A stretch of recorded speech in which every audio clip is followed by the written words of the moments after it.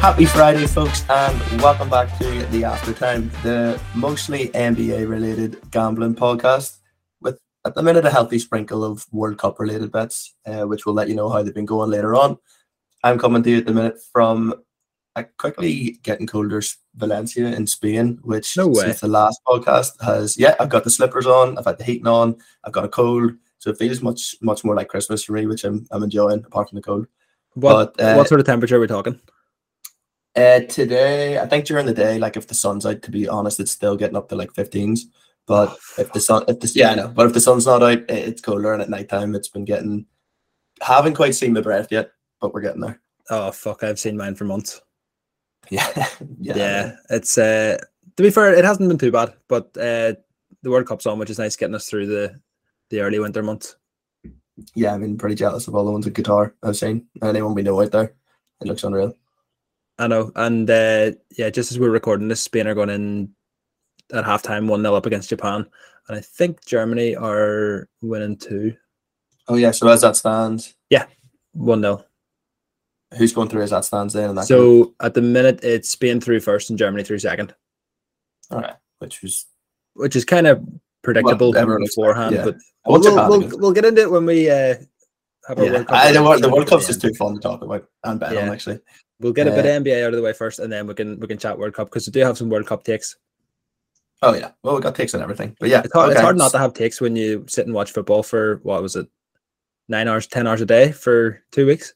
It's been unbelievable, and for me, getting just being a bit sick and being actually injured as well. I put my back out because I'm getting old. I put my back out this week, and it's been great. Sat on the sofa, watch football all day, every day, and can't complain. I developed a mysterious wrist injury yesterday, and before anyone makes any funny wisecracks, there was no physical activity apart from a 5K run in the morning, and couldn't go to the gym this morning because it was wrecking. It's feeling better now. Our listeners will be happy to hear.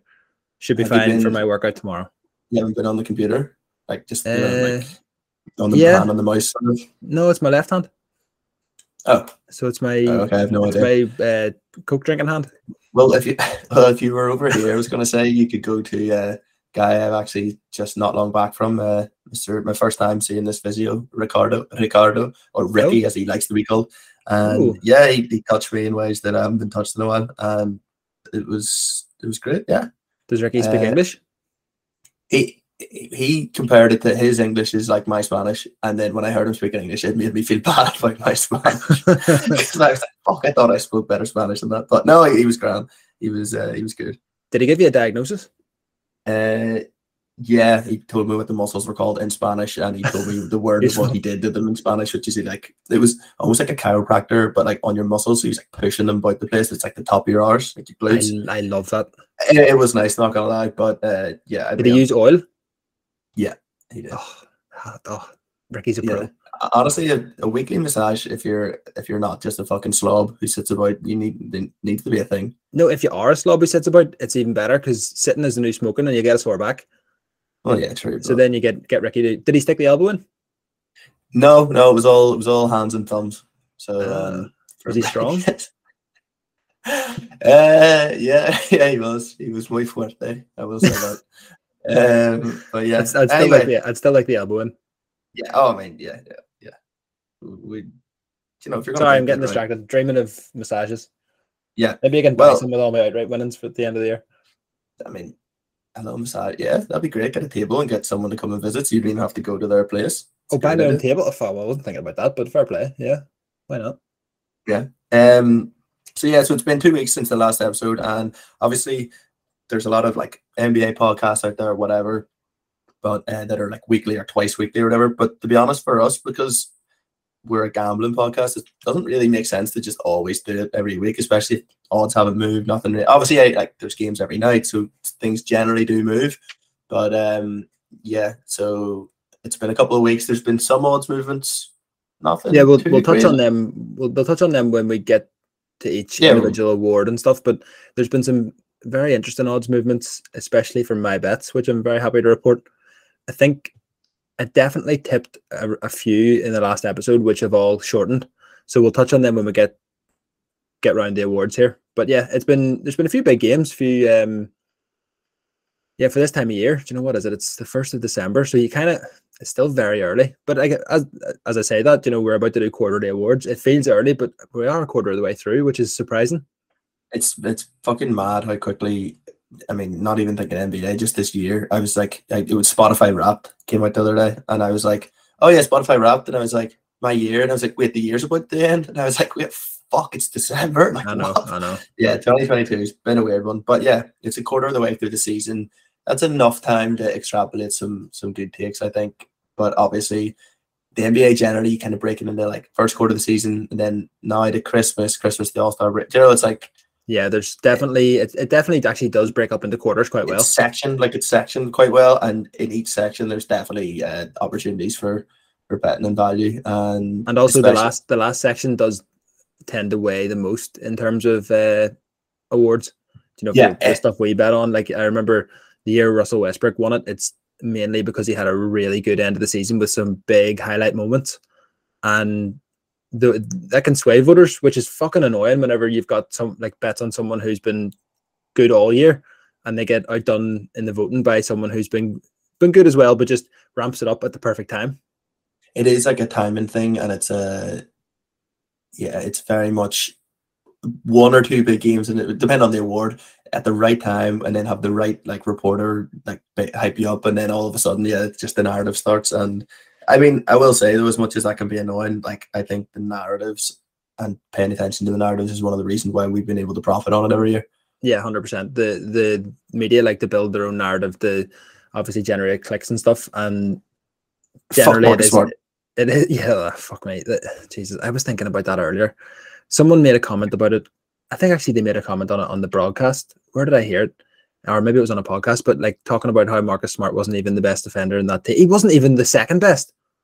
Like, oh, fuck. Anyway, I want the after time bingo for the boys to bring up Marcus Smart not deserving that defensive player of the year. I know. Do you know I had bets on 4 different players to win defensive player of the year last year, and none of them were Marcus Smart. I think I might have had more, to be honest, but you know what I'm like. I'm like a shotgun type of better. Yeah, but also, can I make a point? I hate people who say it's too early to talk about MVP, because it's never too early to talk about MVP. It's too late to talk about MVP. You should have had your bets on 2 weeks ago. Yeah, Ben Simmons, or not Ben Simmons, fuck me, Bill Simmons, saying it's too early to talk about MVP. No, like, it's not. It's fucking, you start building your portfolio of bets, and then as people move and go in and out, then you start adding more to either side, and then all of a sudden you get to the end of the season where you can't lose because you're already on fucking 4 people at higher odds than they are now. Exactly, they've never heard of a portfolio. Well, the reason is because these people don't do it for a living. So, well, that's true. But could you imagine starting your portfolio in March? Aye, good luck backing Jason Tatum at 1.6 in March. Have fun with that. Yeah, it doesn't make sense. You have to be ahead of the game, but it's just what can you afford to bet? Because like a lesson I've learned for myself over the years is definitely I've kind of blown my load really early before Christmas, and then whenever there was like when you just know, like it's like January, February. I know, true, but when it's like February and there's like the bet, and you're like, oh fuck, okay, this is the guy that's going to win it. Yeah, and he hangs around at like decent, like call it like 3 to 4s or 2 to 3s, and you just know it's a third, and you've already tied and up. You can see it slipping away. Someone else, yeah. But that's how I would do it. Do you know that last year that was like when Draymond Green went odds on for defensive player of the year, and we were on at like 20-1, and he just slowly started slipping up the odds, and I was like, he can still win. The next day, he would be like, his odds have doubled, and you're like, oh. Yeah, he just wouldn't come back from injury. Yeah, it was terrible. Yeah. That will live with me. That last year's bets will live with me for a long time, I think. Yeah, what could have been was a big what if. Yeah, I could be doing 100%. This podcast from Spain too. Yeah, you could be. Well, that gives the false sort of image that I'm doing well, or I'm doing better. Yeah. Instead, I'm doing it from Sunnyside Street. No, I mean it's got sunny in the name. But yeah. So anyway, right, we'll get on the awards. So yeah, like we said, it's quarterly awards. So the format we're going to run with is we'll go through the awards like top down for MVP starting, and we'll work our way down, and we're going to go through. If the season ended today, who would we give the awards to? We haven't really discussed any like between us yet, and then we'll also touch on then who we think's value or who we bet on, especially from the last episode to now. Yeah, and I'm gonna try not to let who I've already bet on cloud my judgment on who I think should win. Yeah, I because trust there's two you're going to separate join things, me in right? that. Here at the After Time, we take these things very seriously, and I trust you're going to join me. And this will be a non-biased review of the season so far. Yeah, exactly. Okay, so we'll start out with MVP. MVP, I think, is one of those awards. Well, it's definitely the closest between a group of players. I don't like. There's no one has gone odds on yet, obviously, because that would be a bit mad on the 1st of December. Whereas there's players have gone odds on in other awards. I've got the odds here in front of me, and in fact, no, I don't, because Bet365 Bet365 need to change the way they lay out their NBA odds. Anyway, the odds so far, just to quickly give a rundown: Luka Doncic, Jason Tatum are both 3.5, and Giannis is 3.75. So there seems to be a big three appearing in the betting, and then Steph Curry's 13th and Embiid is 19th. So there definitely is a bit of a big three forming here. What is your ranking, and is your 1, 2, 3 some variation of that big three? Yeah, so the way I kind of, this one's really hard for me to actually split into, like, if you had an award ballot at the minute, because I've got them in like tiers. But I suppose just in order to stick with like that actual profile, yeah, I mean my top three are those three, although I think Curry comes a lot closer at the minute. Like it would be a top four for me. Okay, the brief is top three, but yeah, okay. So for my top three at the minute, I have Tatum as my number one, and I have Luka as my number two, and I have Giannis as my number three. So I toy with it. It's really easy for me to put Giannis and Luka are interchangeable. I like, honestly. Yeah, it's like a 2A and 2B. Yeah, exactly. Rather than a 2 and a 3. Yeah, so reasoning wise, so I mean, it's kind of historically been the best player and the best team for MVP. I know that's been different in the last 6-7 years with the likes of Harden and Jokic and whatever. But I mean, even if the Celtics, I think the Celtics, you swapped them with the Bucks, I mean, I probably would give it to Giannis, but Tatum is that good.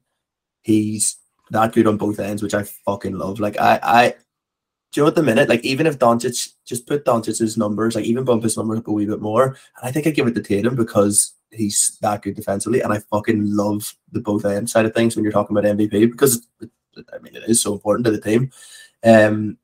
Tatum standing out on his team, which is a far better team, is really interesting too, because, like, Doncic is going to stand out again. He basically is the Mavs at the minute. Like, he's a one-man offense. But Tatum surrounded by the team he is surrounded by, and he still manages to stand out the way he does. His team's the best. He's the best player on the best team, and he's like one of the best players, one of the best offensive players in the league, one of the best defensive players in the league. Like, I think it's kind of, I don't know, kind of cut and dry for me. Yeah, well, I'll give you my three, because then we can go back and forth. Okay. Because it obviously involves the same three players. I have Tatum number 1, Giannis number 2, and Doncic number 3. Okay. Just to piggyback on your Tatum point, did you watch any of the game last night, the Celtics Heat? Yeah, I watched the whole game last night. And yeah, I watched it this morning, and oh my god, I've always liked Tatum, but I never actually thought he had MVP level player in him. I always thought he'd be like a bit of the bridesmaid. Do you know, like a Damian Lillard level sort of player? Maybe like Devin Booker, just someone I can see who's a great player, but I can't see him win an MVP. But oh my god, I'm so fucking wrong. Oh yeah, so I'm happy to be wrong. Happy to be wrong because I've smashed a bet on him. Like, but like last night watching that game, oh my, he had 49 points, 10 rebounds. I can't remember the assists, but it wasn't just the box score stats. It was that, and the commentator said this as well. The Miami Heat are funny and they play a lot of zone. And whenever Tatum first sat out as a sub, the Heat ran zone almost entirely, and the Celtics just couldn't score. Just they didn't have anyone to break the zone. Tatum came back in, and then they went on another run, and it was just like, it's pretty much as simple as put him on the court and you'll win the game. He is just that good. He can do absolutely everything. He's getting to the line way more this year. His rebounds and assists are both up. His points are up to 31.6. Yeah, which his is points are up from he's like 5 points per game better than last year. Is it 5? Yeah, I mean, it wouldn't surprise me, but yeah, like he was 27 last year and 32 now. So. I mean, you could almost argue him for fucking most improved. Most improved, yeah, it's good. Yeah, it's like he is proper legit all NBA first team MVP candidate, and like you say, he does it on both ends of the floor too. Defensively, he tries as well. Do you know he doesn't? Do you know what really fucked me off about like the year Harden won MVP? Do you remember the amount of times you would see him getting caught back door because he's fucking sleeping, and he takes plays off on defense? Tatum takes no plays off. He's a really likable player as well. There's other players in this list who could be maybe less likable, but he takes that box of like he never gets caught out saying anything weird or stupid, or you know, he just kind of gets the head down, puts the work in, and just not that should really influence voting, but like it kind of. But it could, like, more likable players, I suppose. But that's another reason. Obviously, is the fucking Celtics record. They're 18-4, top of the East and the NBA. Yeah, I mean, what are the 3 wins ahead of the Bucks for second? We'll touch more on their net rating and stuff later on, but they're a complete and utter juggernaut, and he is everything to them. It's like, like you said, as good as those other players are, like they need him. Like they would be, if he didn't play for them, for example, they would probably be what, playing team? No. They'd be better than that. I think they'd be like similar to like 6. They'd be better than the Hawks. Yeah, like 5th, 6th seed, I reckon. They're a really good team. So he's the difference between a 5th, 6th seed and a fucking historic juggernaut team. There's something about those players that, like, when you're watching the game and he's just coming down and it's like, right, so the Heat were shooting lights out. The Celtics shot really well. Both teams shot really well last night. The Heat were missing Butler, so that's like an easy thing to be like, oh, look, the Heat ran them close, and the Celtics were shooting really well, but the Heat were shooting like absurd. Like Max Strus just couldn't fucking miss anything. But anytime it got a bit wobbly, he would just like not even sprint, like three-quarter and sprint to like the top of the 3 and just nail a 3. And then, you know, and that sounds so stupid, they never look like they were missing. It's the most like, you know, when you have that confidence in someone where it's like, it was like Curry in the golden years when the Warriors just kept winning everything, and like when we were betting on them, and you just, as soon as he throws it up, you just kind of like relieved. Yeah, like, he's on a different level than everyone else. 100%. Like getting into the paint now, I get like, and his misses are unlucky. Like when he misses, it's close. You know, it's crazy. It's just he's operating. They had a play last night where he stole the ball off Kyle Lowry. Kyle Lowry made a pass in the corner. Tatum came from absolutely nowhere to steal it on the 3-point line. Dribbled down in towards the other team's basket, took 2 steps, and had to do like a crazy up and under where he put loads of spin on the ball. And I think he might have gotten one. Either gotten one or he could have got one. And Scalabrine on the commentary just goes, "Oh my God, that is just another level." Because you have to remember, he's like 6'10". He's their second tallest player. He's taller than is he taller than Al Horford? He mightn't be Al Horford, but he's taller than Robert Williams, and he's taller than Grant Williams. You know, he's their second tallest starter. He's like properly pushing 6'10". He's like when you get like a creative, well, not a creative player, because I'd argue maybe more. Well, no, Giannis doesn't shoot well enough. But like, you know, if you got like a creative player and you just fucking push up all the stats, huge, quick, athletic, like smart, can pass, can shoot, can rebound, can block, can stay. Like he literally just can do everything. Yeah, that's a great shout. 24. He's 24. Like, that's a great shout. It's a great shout. Mad. But so, I think like it's hard to look past them. Like you can make arguments for the next 2, but I think they fall short. So yeah, I don't think that the personal stats are so radically different that you can't. Oh, Japan have just equalized. We'll take a break from the NBA for 1 second. Japan have equalized against Spain. So what does that mean for the? I'm so shit at keeping up what this means for the groups. The table at the minute. Hold on, my live table hasn't updated. We'll go back to that. More on that in 2 minutes. But come on, Japan. I can't see who scored. Doan. Why? Can I touch on this? The Japanese manager. I hope they get knocked out, because how is Kyogo Furuhashi and Ryo Hatate not in this squad? The fucking starting center mid plays for Leganés in the Spanish second division, and Ryo Hatate is playing Champions League matches where he's outclassing fucking Luka Modric, and he can't get a look in. No idea. I mean, if they don't qualify, then it's clearly that's the reason. That is exactly the reason. Yeah. Oh, Spain tried to play it from the back, and keeper had a bit of a mirror. Could have saved that. Anyway, back to NBA. So for MVP, as I was saying, I don't think the stats from the top 3 favorites are overly different, where you can say, you know, one deserves it over the other, but it's the fucking wins. Like the Celtics are 18-4, the Bucks are 15-5, and I mean, the Mavericks are 10-10. That's abysmal. So I have Giannis second and you have Luka second. Yeah. Again, like it's just because you have to put someone second, and like normally, just me being a bigger fan of, I love both of them. Me being a bigger fan of Giannis, I am a Giannis fanboy. I would have him second, but honestly, if like if we recorded this tomorrow, and you asked me, I might put Giannis in second ahead of Luka. It's that similar to me. Yeah, I mean, I kind of agree. I have them very, very close. Just have Giannis in second because of the wins and defensively. I like what Giannis brings defensively. He's second favorite for Defensive Player of the Year.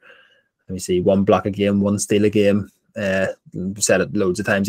You have to kind of build your offense around him. It's interesting, like just to cut in there that I mean it's not everything, but just like comparing the two, Giannis averaging 1 block a game and 0.9 steals, call it 1 steal, and Jason Tatum averaging 1.1 block and 0.9 steals.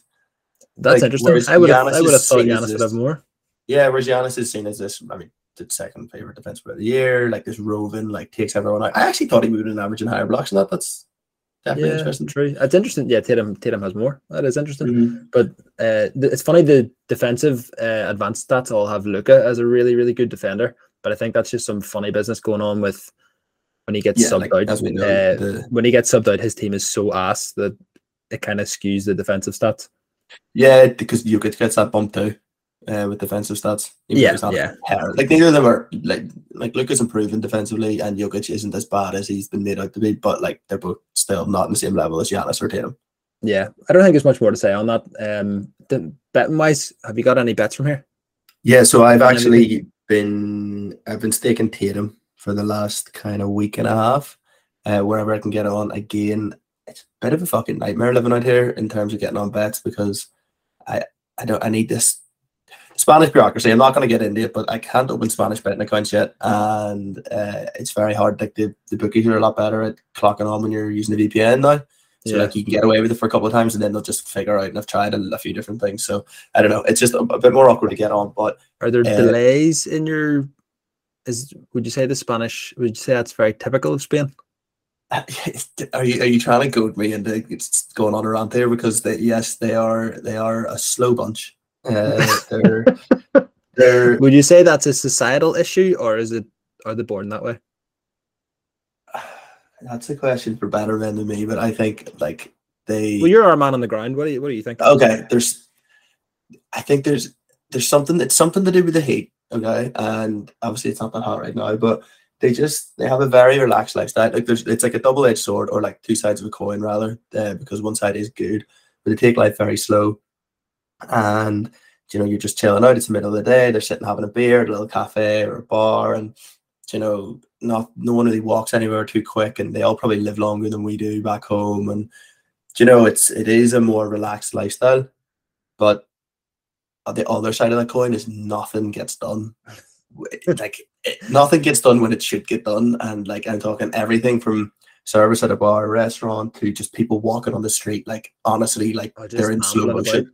Like they're in slow motion, and they somehow always seem to be just in front of you where you can't get around them, or wreck me. Like things just don't get done. Oh god, yeah. Like it's definitely can be frustrating if you come from somewhere where like things happen a lot faster. Yeah, but people don't wait around for much here, I suppose. Yeah, I'm trying to learn the positives from it, which is like just take everything a bit slower. But yeah, it can definitely get frustrating every now and then. It's an exercise in patience. Can I interrupt this to tell you that Japan have just scored again? No way. The 2-1 now lead 2-1 against Spain, and I do believe that brings them to 6 points, and they'd be top of the group. Them in Spain, unless Spain are on 5 points here on my table, but I think that's counting this match as a draw. So Spain would go to 4 because Spain drew against Germany and beat Costa Rica, so they're on 4 points. If they lose this, which they're currently losing, they would finish on 4. Japan would be on 6, and Germany are on 4. But Spain get through on goal difference. So Spain, at the minute, are second. Okay. So, but there's nothing really. The Germans would have to pump Costa Rica to end up beating them on goal difference, would they? Yeah, they'd need to win by 8. Oh, okay. So and it's 1-0 in the 55th minute. Oh shit! So the Germans need Spain to get the final right. And the Spaniards may get a move on here. That could not have worked out better. Yeah, the trouble is, I don't think they know how. It's They need a bit nature of versus nurture debate, Ryan. But like you said, it's maybe for better men than us. they need a bit of foreign influence in there, speed them up. Well, so Um, who's your so you've been backing Tatum for MVP yeah, this week? yeah. What Sorry, sort of to odds you get got back him? to the less important stuff. I've been backing Tatum at MVP from around. I started backing him like fives, I think it was. Yeah. And I really like it. Reasoning for it is what everything we just said about him as a player. Obviously, it's a quarter of the way through the season. There's still 3 quarters to play. But put it this way, extrapolate the rest of the season, what's going to happen. The Celtics, barring freak injuries, and you can't really fully bet based on what you think. You can't guess injuries. Yeah. He's going to continue to play a load of minutes. He's going to continue to be the best player, continue doing what he's done. The team, I don't see them doing any worse. They're fucking unbelievable. And they're only surely going to get better because they're getting Rob Williams back, potential Defensive Player of the Year candidate, like great young player as well. So I think the only way is up really for the Celtics. So I see them top of the East. I see them having the best record in the league. And I think if they do that and he doesn't get injured, I honestly think it's a wrap. So Yeah, I agree. Injuries are a potential problem. Fives is like not the best odds for that long term. We know we both But know hey, well. you're on value. I'm on value, and also we're fucking gamblers is what we do. So Yeah. I think he's worth a bet. If anyone's not on him yet, what does current odds? You can get him around 3 to 4. 3.5. He came in after last night, which is annoying because I was just about to say I hope I fucking tipped him in the last podcast. I can't remember if I did or not. I don't think I did because I started backing him just like you. But my highest odds is 5-1, so sixes, and my average is 5.1. Yeah, and he's now obviously 3.5. So I'm the same as you. I just think that the Celtics, we will talk more about them in a couple of minutes when we get on to Coach of the Year, but I just think they are an absolute behemoth. Do you know, like 2015 Warriors style team having a breakout year? They've obviously been to the finals last year, lost. Now they've come back, got better because they got Malcolm Brogdon in, and Tatum's now taking that leap up from all NBA to MVP level. yeah. I just think they're going to win 60 games. And I just think it kind of like the way Monty Williams won Coach of the Year last year. They won so many games, you couldn't give it to anyone else. I just think Tatum's going to win that many games. Plus, his stats aren't going to be broadly different from Giannis and Luka and Jokic and Curry, that it'll just be an obvious choice. He's going to win. He'd probably win, I'd say, like maybe 8 more games than Giannis. I think at the end of the year, I think the Celtics, maybe not 8, maybe 7, 6, 8, 6, 7, 8, somewhere like that. So he'll have a bit of a gap in wins. He'll win 20 more games than Luka, probably 15 more games than Jokic, and 15 more games than Curry. Do you know, he'll have that, and that's so like that. The MVP voters love that. I know last year it didn't go that way, but when you have the team last year, no team really stood out. If you remember, like the Miami Heat topped the East with 53 wins, which like it's quite a fucking boring average season. Whereas this year, I think we've got, like we said, quite a clear juggernaut Almost team. like the Suns the other year. Yeah. So was it? I'm on. I've backed Tatum since the last episode. I've also had a wee tickle on Jokic at 29, 28's average. I kind of agree, and it was someone I was going to bring up, but tell me, you go first.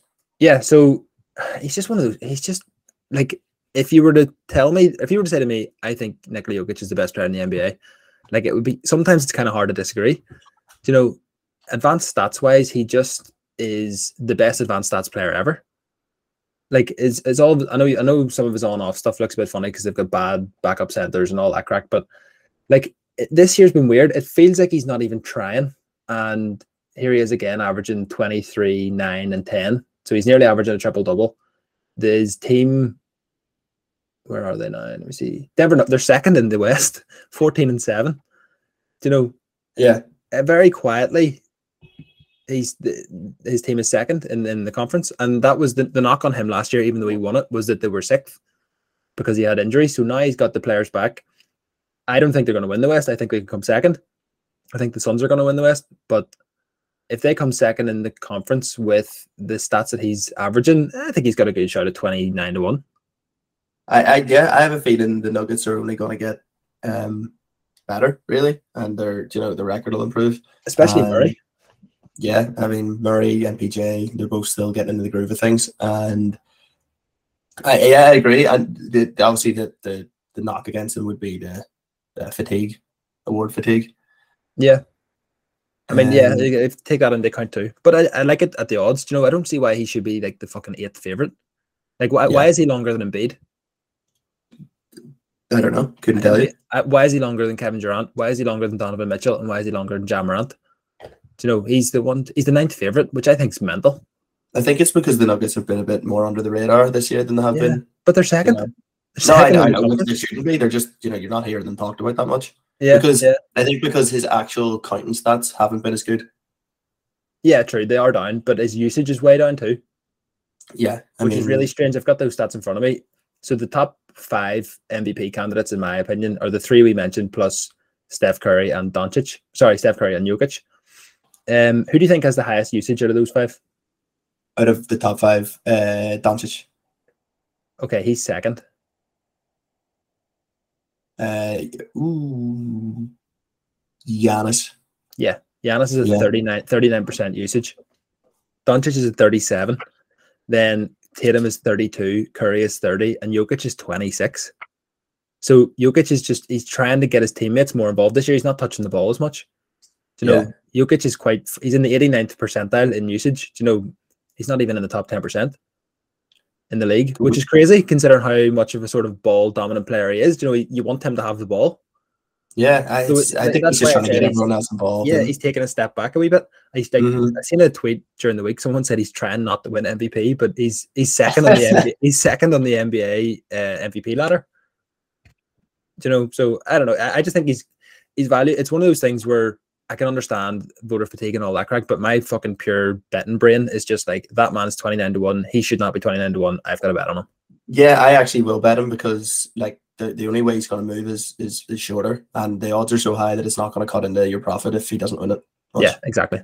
So sorry to interrupt you, but also just needed to say Costa Rica have just equalized against Germany. Oh my God. So Germany were what, 1.05, 20-1 on before kickoff? Yeah, and matched as low at 1.02 on Betfair Exchange. Oh, shit. Good luck to anyone who's betting it. Japan are top of the group at the minute and Germany are bottom. That's shocking. Jesus Christ. Whatever happened to the axis of evil, eh? Fuck's sake. And Franco Spain second too. You can't trust, keep your enemies close, as they say. And Costa Ricans, I don't know, I wouldn't trust them as far as I could throw them. Sorry to our Costa Rican listeners. We definitely don't have any. we need one of our mates to go to Costa Rica and listen to it so we can hit that part of the map. So yeah, right, we'll move on because MVP, basically that's kind of anyone that's worth talking about, apart from any of the real dark horses, but I don't really see anyone else winning it. So yeah, we'll move on to most improved. 1, 2, and 3. I'll go first here because you went first last time. I've got Shai Gilgeous-Alexander number 1, Tyrese Halliburton number 2, and Ryan's favorite player, Ball number 3. Ball, a real dark horse. When you mentioned him last week, I started laughing. You laughed at me. I want to put that on the record. It already is on the record, but yeah, to put on the record again. Let me state my mea culpa from last week, Ryan. 2 weeks ago, I did laugh at you. Then I started watching games and looking at his stats. He's gone from fucking not playing at all and averaging 2 points a game. He's now averaging 13 points a game. So we'll go in reverse order here. He's averaging 13 points a game, 2 blocks a game. So I think he's like in the top 5 in the league in blocks, and 8 rebounds and 1 assist. And he is an absolute unicorn for a start. He's 7'3". He shoots 3-pointers. He can dribble the ball. He's almost like poor man's Wembanyama. And yeah, fair play to him. Percentage wise, his point increase from 2 to 13 is as good as anyone's, if not better. It is better. So if you're talking pure most improved player, yeah, I don't see why not. Why he shouldn't be top 3. Now his minutes have gone up from 5 to 27, so maybe it is a case of he's actually just getting to play. But to be honest, that's always the case of most improved. They always have a big minutes increase. Yeah, so people like it comes part and parcel of the award, I think. Yeah, absolutely. So yeah, fair play. I've got Ball firmly as 3rd in mine. But what about your top 3?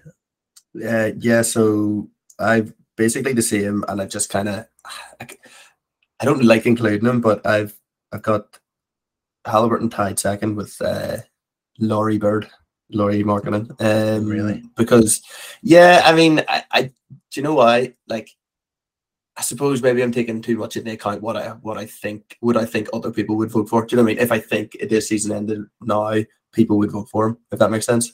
Just because I understand why the way the voters vote and stuff like that. I mean, at the minute, because the Jazz they've fallen away a wee bit too, he fits a lot of the narrative thing, especially because he's a bit of a reject from two teams almost, Bulls and the Cavs.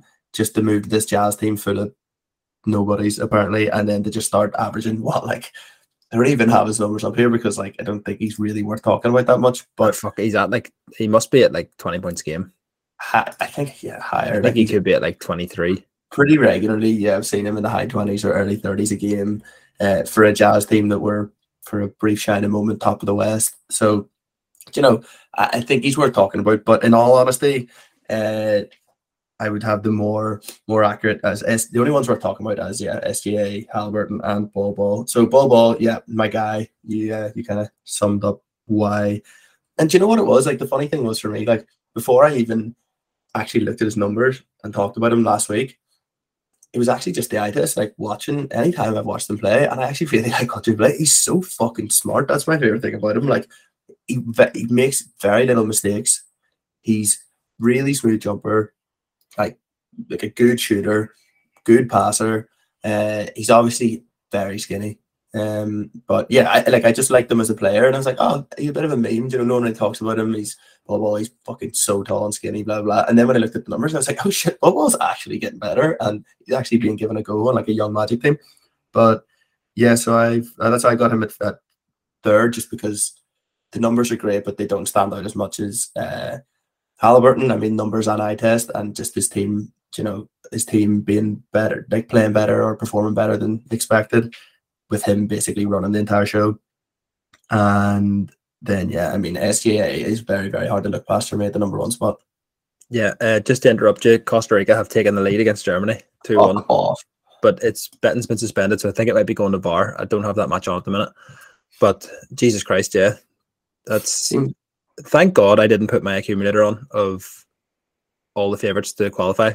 I swear to God I do that every World Cup and I've never won.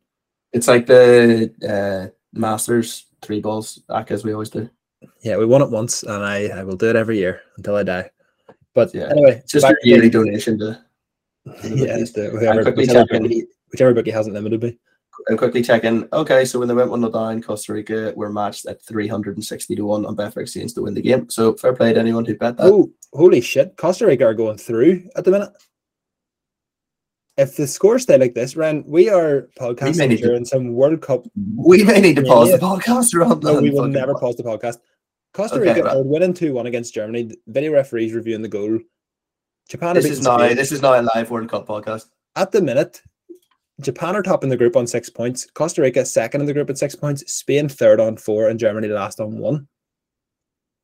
Holy fuck! Anyway, back to Shai Gilgeous-Alexander. Yes, I have him more importantly. Number one. What I've got written down in my notes here is Shai's 30-point games. He has 15 this season and 13 in his first 3 seasons combined.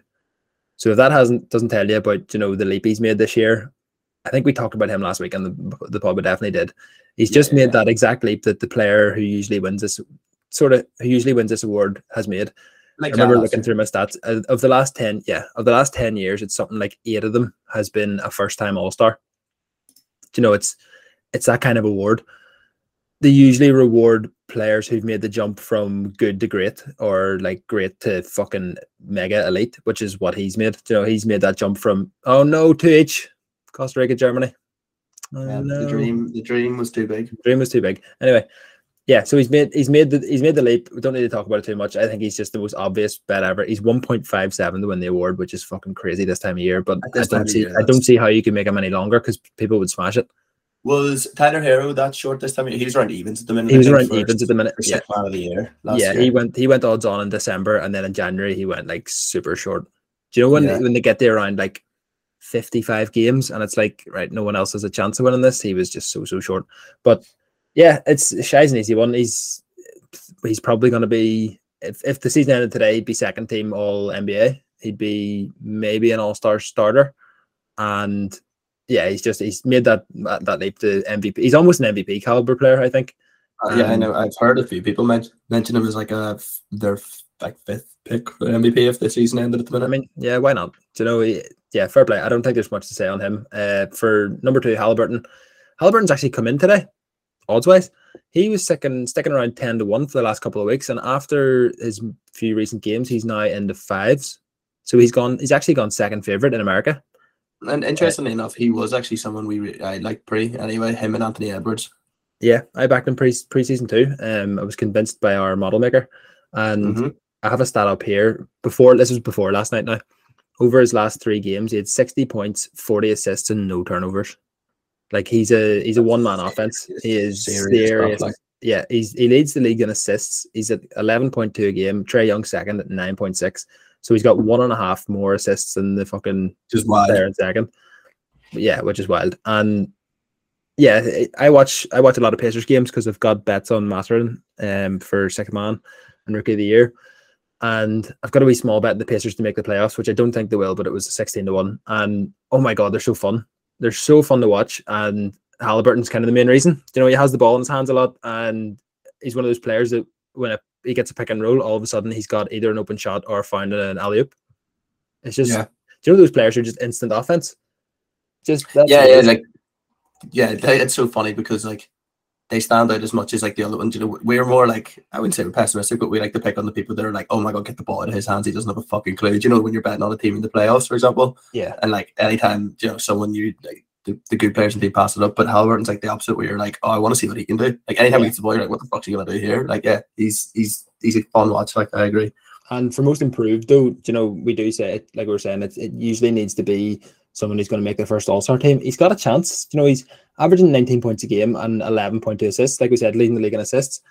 That's not a bad shout for an All-Star. You know, how many guards are there? Well, there's 2. They're doing a front court and back court. I think it's 2 starting guards, and then I think there's probably 4 more guards on the bench plus 2 like wild cards. Okay, so quickly, who would you say? I don't know off the top of my head. I'd need to look at stats and stuff, but you know, I don't see why he should be in the conversation, especially because the Pacers are injured. Yeah, Pacers are doing well. But, you know, the Pacers I think are 4th in the East at the minute, which I will repeat that it won't last, but they're doing much better than expected. Everyone thought they would be down with the Pistons and the Rockets at the basement, but like tanking for Wemby. Yeah, but they're absolutely not. So yeah, fair play to him. I've been really impressed, but like we said, I don't think there's any argument. I think Shai is far and away the winner here. Yeah, and then for that reason, then I'm gonna say there's not much to talk about in terms of value remaining for betting.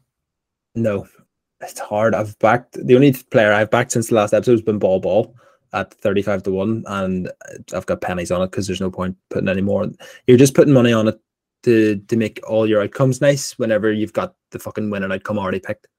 It's betting against injury again. Yeah, I would leave it. That's one of those ones. If there's a bad injury, maybe start backing other players. But for now, leave it. Yeah. Okay. We'll move on then to rookie of the year. Yeah. So I'm only going to do a 1-2 for this.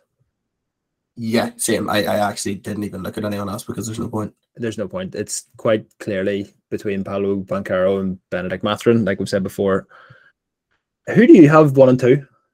So for the season so far, if the season ended today and you had to give an award out, it's really fucking hard because the games played thing is then coming into account because there only has been 20 games or 22 21 games.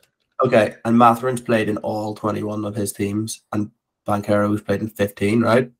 Yeah. So like he's missed a few games, but he's clearly like, and he gets more minutes, so that means his numbers are better. But like, okay, so got up like the per 36 comparison here.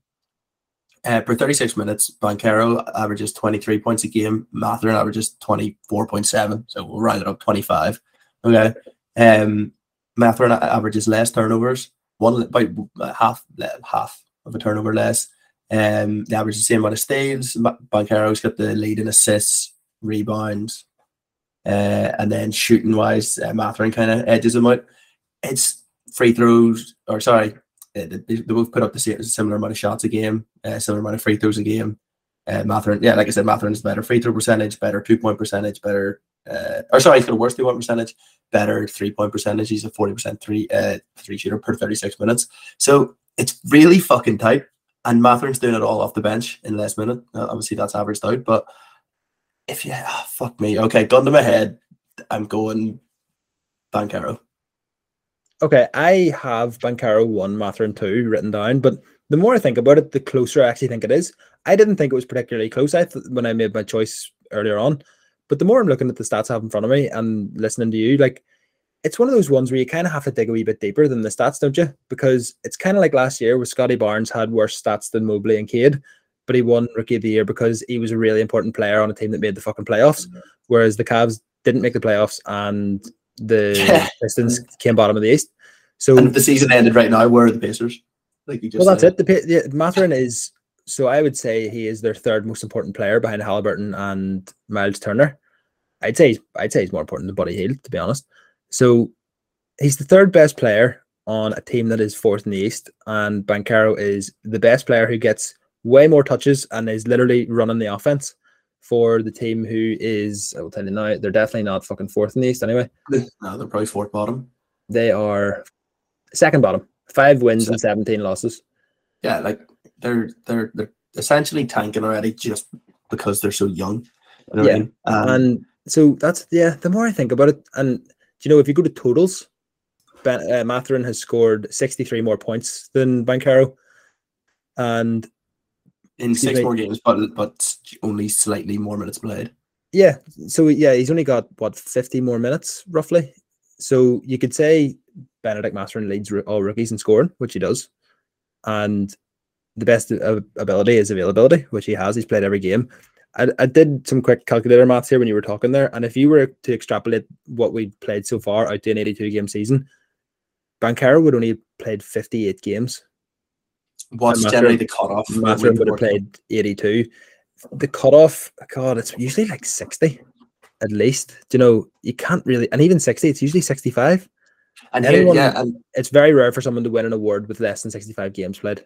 What are the odds of, okay, if the Magic really try to, the thing is they're probably gonna, even if they play Bankero, they're gonna finish bad enough that they'll be in the bottom 4 for the lottery, right? Yeah, he can play as much as he wants, and they're not. They don't exactly need to. They're not going to pull him. Do you know what I mean? In his rookie season or anything. So okay, so that's not an option.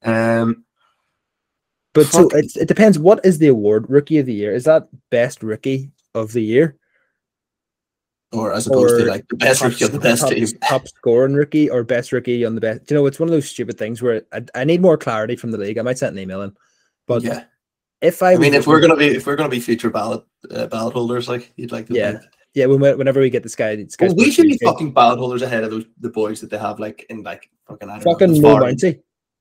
Actually, Mo Mounty doesn't get one, but but whenever we take over the Sky basketball coverage, maybe we'll get some. But yeah, the people from fucking like Tencent and Gazzetta dello Sport in Italy and all, like, they don't even fucking watch the games.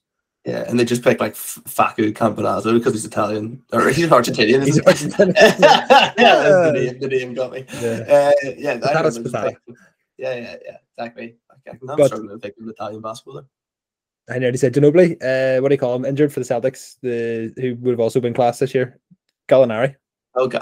Oh yeah. Andrea Bargnani, former #1 pick, doesn't play anymore. Yeah, I've changed my mind. I am flip-flopping as we speak. I've changed my mind. I like the per 36 numbers. I like the totals. I like availability. I like that he's playing meaningful minutes for a team that's actually not tanking. So on that basis, I'm changing my mind. I am maybe slightly letting my bias cloud my judgment here because I've got a bet on it. More so for 6th man. If he wins 6th man, I'm moving to Valencia. So #1, Matherin. #2, Bankero. Have you just talked yourself into putting more on him as rookie of the year? Absolutely not. No. Have you already got enough on him, or do you not think he's going to win it? No, I don't have much on him at all. I'm waiting for an injury. Can I interrupt this broadcast? My girlfriend's just arrived home, and my dog is about to go nuts. Sorry, just let me see. Oh, she's calm. She likes me better, Ren. So I get more of a welcome whenever I come home. I currently don't get a welcome when I come home, so I'm looking forward to getting home for Christmas. And why don't you get a little perro? You could get a perrito. Definitely an option, but anyway. Yeah, anyway, we digress. So I've kind of talked myself into a bit of a Matherin, not a bet. He's too short. Yeah, I'm with you. I'm going to hold off on another Bankero possible injury. Like, I mean, he's already been injured once, and as my physio told me, the #1 predictor of future injury is past injury. So, Ricardo? No, not Ricardo. He couldn't say that in English. And if I translated that in Spanish, I'd be so impressed. Yeah, No, I think it's an easy one. Just it's not a bet at the minute, especially because the odds have got a bit tighter. And yeah, also, the yeah. only reason I'm picking him is because of the availability thing. Like Bankaro could play the rest of the season, and then you wouldn't have an argument. True. Okay, well, we'll move on then from Rookie of the Year because there's no more, as we said, there's no more value. So the next bet we should talk about, I think, is we'll get it out of, more of a get it out of the way. Do you know what? It's actually become more interesting. I think Sick Man of the Year. How is that a get it out of the way? That is my fucking bread and butter. Yeah, the reason It's is my pride and because. joy. Okay, well then you can take the lead on this one. Okay, so this is an award where the odds are completely fucking wrong for a start. Oh, Germany, fuck off. Just went 3-2 up. Yeah, so odds-wise, the odds are completely wrong. Russell Westbrook, as of yesterday, was evens to win this award, which is fucking mental. He doesn't even come in my top three. He's also what'd you say? It's barmy. It's barmy. It is, yeah. It is barmy. He's not even gonna. I don't think he's gonna finish the season with the Lakers. I think he's gonna get traded pretty soon. Here's a small prediction for you. They just waived was it Matt Ryan or something Ryan, who also had a fucking 3-pointer on the buzzer to send a match to overtime against the Pelicans, who I've bet on to win their division earlier in the season, and now he got waived from the team, so that's great. But they waived him to clear roster space, which I think is to make a trade. And if they were to make a trade for anyone, it's probably going to have to involve Westbrook. So I don't even think he's going to finish the season on the Lakers, and whoever he gets traded to, he might start, so he won't even be fucking sixth-man eligible. So don't think he should be favorite, but we'll talk more about that when we get to the odds and who's value and stuff at the end. My 1, 2, and 3, I have our good friend Benedict Mathurin first. I have Christian Wood second, and I have Malcolm Brogdon third. Okay, interesting. What about you? Do you want to tell me your top three, and then we'll jump into the players? Yeah, I have the exact same. No way. It's interesting that we always end up. Actually, we don't always end up with the same things, but yeah, I have my top three is the exact same. Mathurin, Wood, Brogdon. I thought I was being a bit of a hipster picking Brogdon third. No, I like Brogdon. Brogdon was one of my potential. I was going to bet on him pre-season. Did you pick him because he played well last night? No, I didn't even. What was it, last week or 2 weeks ago? I can't remember, within the last week or two. So anyway, I like Brogdon pre because, like, going back to his season, the season before he was traded from the Bucks, I've always liked him, and it's an old take, but he shouldn't have been the one that left. The fucking Bledsoe should have left that team instead of Brogdon. He was a 50-40-90. He had a 50-40-90 season on the Bucks in the year they could have won the championship. When he got injured in the playoffs. Yeah, got moved to a dog fucking Pacers team, and just sort of, he shouldn't be asked to run or to lead an entire. He's not going to be your number one, or even, I mean, obviously for the Celtics, not your number one or two. He even said that himself in an interview recently.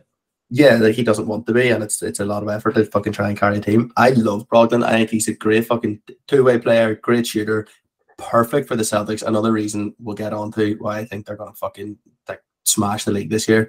Like the fact that they're picking him up, and he's a sick man. He's coming off the bench with them. He's a fucking, like, for any other team in the league, like a starting or just backup point guard. Do you know what I mean? Like he's a fucking brilliant player.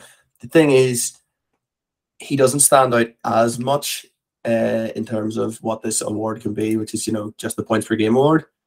He scores well, and he actually runs the fucking offense when he comes on, which is nice too. But what's he actually on this year? I don't have it up at the minute. 14.4 points a game. Okay, so it's not, you're used to, I could say off the top of my head, last year, Tyler Herro was probably... I think he was at 21. 21, 22, I was going to say. Yeah. So, look, it doesn't jump out that much, but his advanced stats are great. He does it on both ends. He's, like I said, he's running the offense off the bench. And you've got the team wins as well will come into it because I think they're going to win so many games. Yeah, I think, and this is my point is, preseason I thought he would have more points off the bench. Obviously he doesn't feel the need to do it all himself because he has better players surrounding him, I think. If he was coming off the bench with the worst subs, you know what I mean? If he had worse talent around him, he would shoulder more of the burden. But I think he's happy enough to just fucking do what he needs to do, share the ball when he needs to share the ball, play some good defense, shoot well, and just so that's what I mean. He doesn't jump off the page in terms of points per game, but everything else he ticks all the boxes. Yeah, I agree. I have him third because of, like you said, if you were to swap him and fucking any of these other players, I think he would average their stats no problem, if not better. It's just the fact he plays for the Celtics and he's not going to get as many shots as Mathurin's going to get, or especially as fucking Westbrook's going to take. Like, I'm looking at the shots, field goal attempted. Brogdon's taking 10 shots a game. Westbrook's taking 13 and a half. He's just never going to get the shots or the usage. So I have him third. I think he's having a really good season, and it's the wins have him third for me, even though this award is generally, like we say, it's the points per game off the bench award. So for that reason, I have Christian Wood second, who's averaging the second most points off the bench. 16.3 points a game, 7.7 rebounds, and half a steal, half a block, and 1 assist. Doesn't really matter. But his shooting's decent. He's shooting 60% effective field goal percentage. That's the highest out of anyone on this list. Now, gets a lot of shots at the basket, which kind of skews that a bit, but he also shoots threes. He's shooting 3.5 3-pointers a game. No, he's a great offensive player, but and he's making them at 40%. That number is going to be there. It's going to be that high when you got Luka just dishing you fucking alley-oops. Yeah, true. And his shots at the rim tend to be alley-oops that you can't miss. So Christian Wood's problem, when we talk value, I want to talk about him, but his problem is he doesn't actually have a really clearly defined role on the team. Like, hasn't started the game yet, 18 games off the bench, but there's been so much nonsense coming out in the press about Jason Kidd, the coach, trying to coach him, trying to ride him pretty hard and like not give him very many minutes, and because he's not playing defense and stuff. And I think Luka's getting a bit fed up. There was a quote about Luka last week saying that the lineup we started with in the third quarter is our best lineup, and it funny enough did have Christian Wood on it. But then Jason Kidd was asked about that, and he said, "No, I wasn't happy with the defense that lineup showed me." But this was the game against the Bucks. But that was the only quarter they won that game. Was when Wood started and played. So yeah, I think there's a bit of a, I don't know what the word would be, not an asterisk, but there's a bit of a question mark hanging above him in terms of like, you got the two angles, right? So it's like, yeah, he's going to put the numbers up, but could he end up starting if things change, which I don't know if they would, but then also what way is Kidd going to go, because you don't fucking know what way he's going to turn out as the season progresses, to either start starting him or stop playing him altogether because they have a falling out. He's played on 6 or 7 teams in 6 or 7 years, so there's always the potentially, I don't know, gets moved. Like, I don't even know what way the contracts would work or whatever, but when you talk about the likes of Brogdon, it's like none of that matters because he's just playing his game. There's so many extra shit that kind of freaks me out a bit and would worry me. But the numbers are still great. Yeah, I mean, his numbers are really good, and he plays less minutes than the only person who plays less minutes is Brogdon, but Wood plays 25.5 minutes. Mathurin is 28. Poole is 27.5. Westbrook's 28. He plays considerably less minutes and takes 2 less shots than the other 3. And he's averaging the second most points. So, like, he's the Mavericks. I think he's the Mavericks' second best player, but I just don't think Jason Kidd either knows how to use him or just doesn't like him and has this weird thing where he feels like he needs to coach him. It could be. It's really annoying because here's the other thing: if Jason Kidd wasn't the coach, I think Christian Wood would be starting. Yeah, 100%. So the only reason he even has a chance at sixth man is because for some reason Jason Kidd's bringing him off the bench, but then he's not fucking playing him. So I don't know. It's weird. It's a very, very strange situation. But I have a bet on him from a couple of weeks ago. But we'll talk more about that when we finish talking about who our number 1 pick was here. Yeah, I think just the cap off Wood. I think like. My personal, not that it matters much, but my personal opinion of why he's doing it is because, like, when Kidd was brought in, he quite clearly has had he's put such an onus on defense for the Mavs. Like, their defense got so much better the year I had him in our little season predictor thing we did. We actually didn't do this year. I had him as the first coach to be fired because he was like a fucking wife beating, and it's like the world we live in right now. Past fucking things come to haunt you.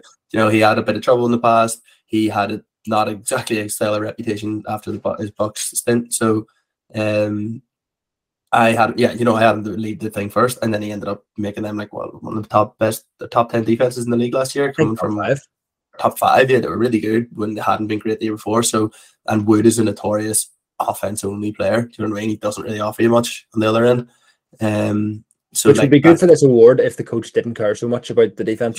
Yeah, exactly. But unfortunately, he does. So that's what I think. But yeah, so just before you even move on to who we both have as number one, why does Poole not feature in your? Poole has had a really poor season, and it's easy to say like, oh, the punch, the punch in preseason with Draymond Green is affecting him, or the big contract. Or I actually think Poole's biggest problem was the fact he had to play most of the season with James Wiseman so far, who is maybe the worst player to ever play in the NBA. So his minutes were matched up quite closely with Poole's. So what a take.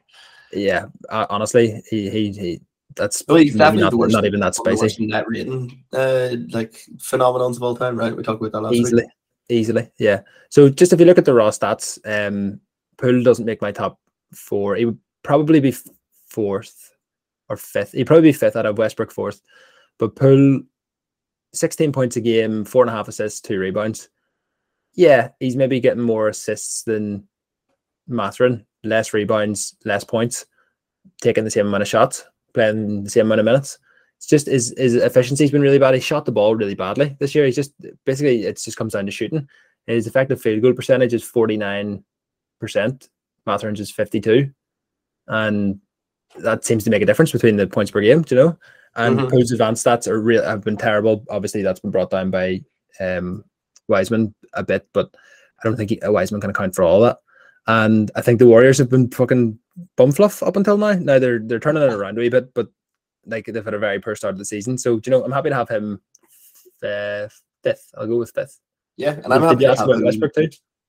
No, I think we're both on the same sort of page about Westbrook, where we think he's a potential to be traded, and it's just, I think people got really excited about his potential to be the 6th man of the year, and I think that's why he's also counted in so much. Like, oh, what could happen? Because like the odds haven't really moved too much since like that fucking first kind of week, whenever they were like, okay, he's not coming off the bench, and then he put up like a couple of decent games, and everyone was like, oh, here we go. And it's like, it hasn't borne out. Like, I mean, his numbers are, his points and stuff, it's been better for the Lakers, definitely, but I just think come the end of the season, with the potential for him to be moved and stuff, there's just absolutely no value in him at 2.4. Yeah, and I'd mentioned earlier in the episode that he was around evens earlier in the week, which he was. So he's moved out from evens to 2.5 Paddy Power, 2.4. He's moved it to 2.75 at Unibet. And Mathurin has shortened to 7s, and Brogdon's into 8. So I think that's a bit of Brogdon coming in, because Brogdon was in the 12-14s earlier in the week. Yeah, I think the combination of Mathurin and Brogdon coming in has definitely, contributed to him moving out. Yeah, so we'll talk about value now. Do you have anyone who you would consider betting on from here? I mean, I have been, and probably will continue to bet on Mathurin for now. I think to be honest, I can't even remember. I need to double check what I started betting him at. But shout out to our man with the models, Mick, our man with the models, our brother who loves making a little chart for these NBA awards. And, Mathurin isn't getting talked about because, as far as I'm aware, no rookies ever won 6th man of the year. I don't think that's ever happened.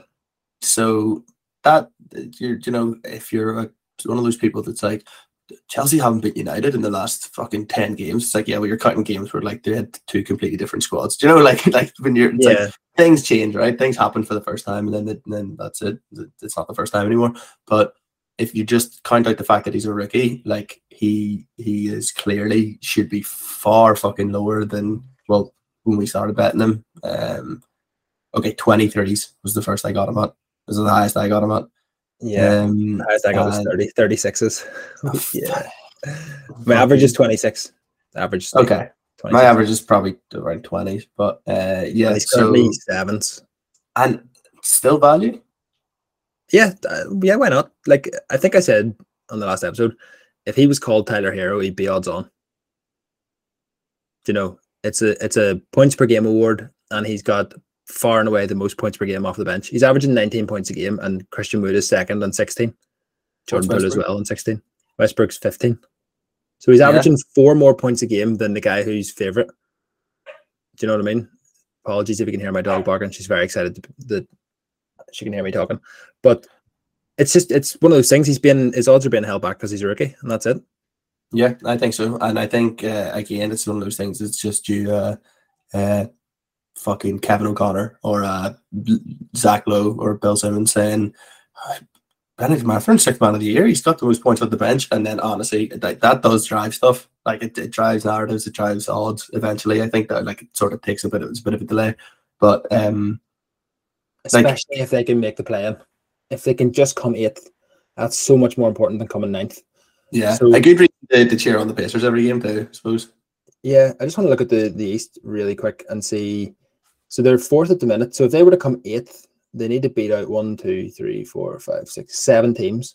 So do you think that would be how 8th works? Huh? Did you not just say if they were to come 8th, no. There's 15 teams in the conference, so I was counting the other way. Okay, yeah. If you're to come 8th, you don't need to beat the top 7. Yeah, I know, but it was. You're literally coming. I thought you were from the top 7. No, you need to beat the next. Oh, okay. Thought you just made a pretty big gaff there, but it was me who made the gaff. It was. So, how do you say gaff in Spanish? That's who could say too much for you. Okay. Are they better than will they finish higher than the Pistons? Yes. Magic, yes. Hornets, yes. So those 3 are certs. I have the next worst team as the Knicks. Yes, I think they'll finish higher than the Knicks. So we need then you get the Bulls. I think they're better than the Bulls. Okay, so there's 5. So we need to beat 2 more teams, and we've got the Wizards. Yes. Why not? Yeah. God, this is going to look so stupid because I'm looking at the symbol ratings here, and it doesn't look great for the Pacers. Have they had an easy start? Yeah, they have. Yeah, they really have. There's 6, and then so they've got to beat out either the Heat or the Nets. Oh God, maybe not. It would be a very tough ask. Just come 9th. Like make a close run to the play-in, and then we've got a decent argument for 6th man. But stats wise, like personal stats wise, yeah, like I said, if he had anyone's name that wasn't his, I think he'd be odds on. So I think it's good value. Yeah, if you want to back anyone from here, you can get him at 7-1 Paddy Par. 100%. Stamped and sealed. If you're not on anyone at the minute, I would be putting a bet on Mathurin and giving you a reason to cheer him and the Pacers on. Yeah, so that'll take us. I think that'll finish the player awards, right? Yeah, here's one more award. Defensive player of the year. Oh fuck yeah, true. Yeah, and this is a big one. I have some takes for this. Okay. Let me hear your top 3. Starting in reverse order. Okay, 3-1. Okay. For defensive player of the year. This is a pickler. This one has kind of fucked my head because I always on the record as I think big men should basically win this award every time. But there's he's a wing, OG Anunoby, who's been fucking, it's just the steals and stuff, and he is a great defender. I really like him, but I'm gonna give him he's gonna be my how do you say it, honorable mention before I get into it is OG Anunoby. So he's not in your top 3? No, he's not my top 3. Okay. My top 3, I'm gonna go Evan Mobley 3rd, Giannis 2nd, Brook 1st. Okay, I have Evan Mobley 3rd, OG Anunoby 2nd, and Brook 1st. Okay, interesting. So we both have Evan Mobley 3rd, so we'll touch on him first. Why do you have him 3rd?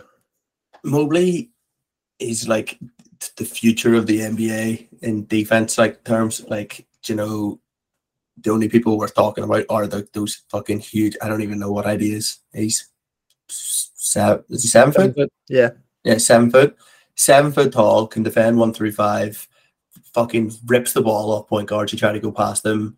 Can block, intercept. He's really smart too. He's not just like I can use my size well, like and block people. He's a good rim protector.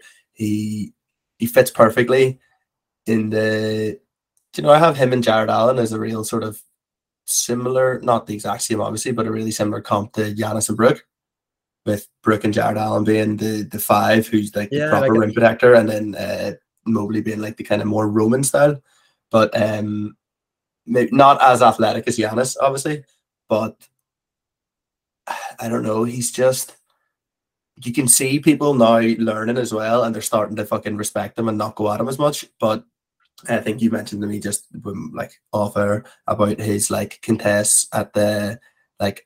Maybe the best defender when he's defending one-on-one in the league in terms of the numbers. If you were to take them, if you were to trust or he's if you look at isolation attempts defended, his opponents are 7 for 33 against him, which is 20. They're shooting, which is 21%. So Yeah. whenever Evan Mobley's defending someone in isolation, he's giving up points 21% of the time, which is the best in the league. Yeah. And he has contested the most amount of threes in the league. Yeah. Fun fact, he's got the most 3-point contests in the league too. Which just is a great highlight for the 1 through 5 kind of, and also is a number that highlights his athleticism, I think. So getting out of contesting threes and how well they trust him to defend 1 through 5. I think I think he's just fucking unbelievable. He's young, he's getting better. He's 21. Yeah. How crazy is that? He's 21. He's still physically probably growing a bit. Yeah, 100%. You know, he still needs to fill out because he's very skinny. There was talk this week during one of the Cavs broadcasts that they actually expect him to be able to make a Giannis-like physical improvement in terms of muscle. So here's something that like it doesn't really affect what we're talking about in terms of the awards, but I did want to touch on. I was watching who the Cavs playing the other day. Last night they played the Sixers. Yeah, I think it was the Sixers game. Was it that or the game before? I think it was the Sixers game.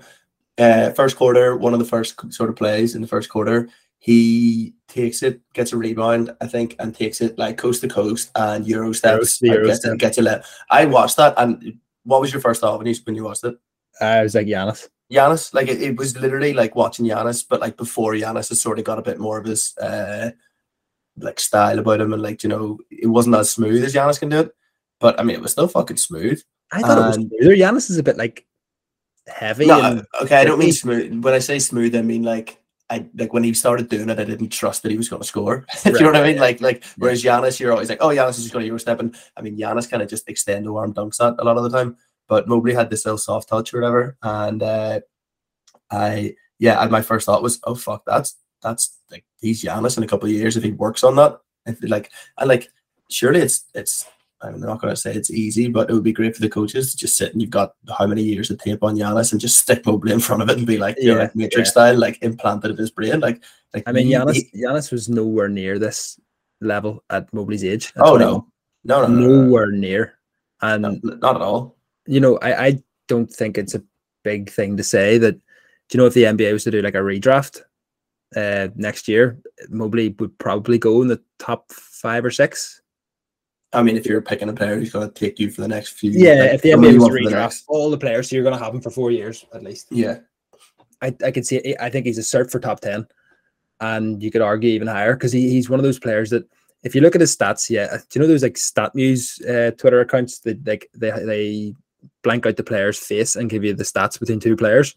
He has like the same stats as Alperen Şengün from the Rockets, but you're fucking mad if you think, you know, Şengün's a better player than him. Do you know, if you watch him, he is just a fucking joy to watch. It's like, you mean Dirk Nowitzki? Yeah, I actually quite like, but I love no disrespect to Alperen Şengün because I do like him and he's very fun. But Mobley is one of those players that is his impact in the game is just so much more than the box score. That's such a meme, but it is so true. Like he only looks like he's averaging like 17 and 8 because he doesn't get that much rebounds because, like we said, he's fucking first in the league at contesting threes, and it's the way you see other teams' defenses having to adjust to the fact that he already knows what they're going to do. Like every single game I watch, you'll see like all-stars beating their man and seeing that Mobley's coming to help and going, nope, don't want any of that. You know, it's recycle, and trying to get out of the paint. Yeah. He is just like, obviously his weaknesses are that he's maybe a bit underweight. You know, he can still get pushed around and, you know, all the usual stuff that young players have. But oh my god, I think that he could really. It's really likely. I think that he'd be the next, you know, Kevin Garnett.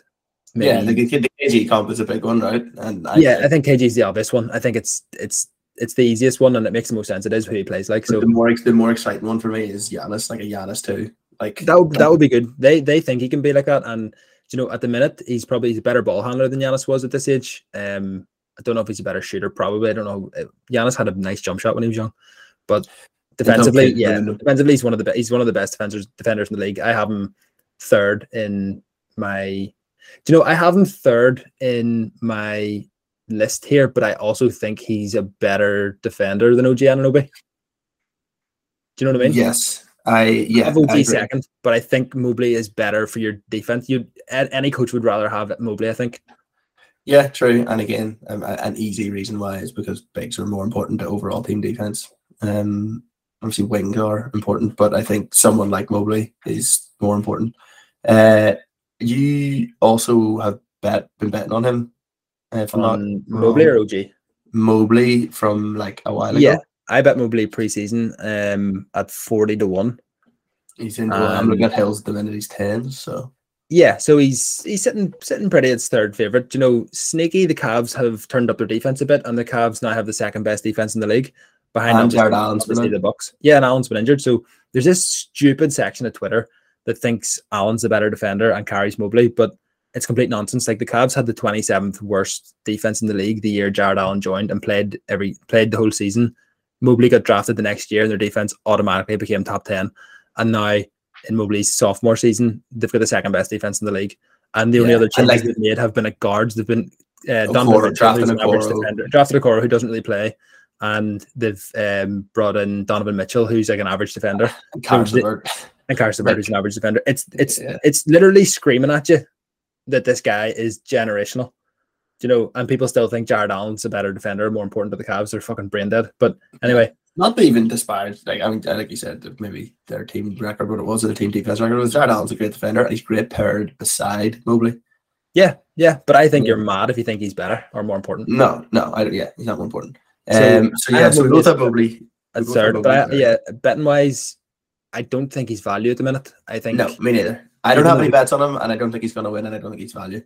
Yeah, I think that's pretty fair. I'm happy enough with my preseason bet. You know, I'm on average odds of 17, so happy to be beating the market at the minute. But yeah, I wouldn't back anything from here. But number 2, OG Anunoby, who I also have a bet on at 125-1. He's now in the 8th, I think. Yeah, which is pretty fucking good jump, and that was also a quick jump, right? Yeah, that happened in the space of about a week. He went in like 25s, and now he's in the about 8s. So he's an interesting one. He's first in the league in loose balls recovered, second in the league in deflections, and first in the league in steals, while guarding the other team's best player every night for a team that has, I think, the 10th best defense in the league. So, just not even to interrupt, but he has the things in order that would make me pick a smaller person for defensive player of the year that Smart should have had, where Smart just had team defensive record, and he obviously is a good defender, but like, do you know what I mean? So yeah, so OG, I'm a fan. I'm not going to disparage him at all. You know, I mean, it's one of those things. Do I think he's going to win? Probably not. But I'm on good value, and I'm going to start posting cryptic tweets about him and the fact that he should be defensive player of the year. But to be fair, he's nice odds, but I got fuck all on it. Like, so I really prefer if Brook Lopez wins, who we'll talk about in a minute. But also, I watched the Cavs Raptors game during the week, and oh my god, OG Anunoby put Donovan Mitchell in hell. Did he? Like, he is a fucking monstrous defender. Didn't have a good night last night against Zion, but he is who does, to be fair.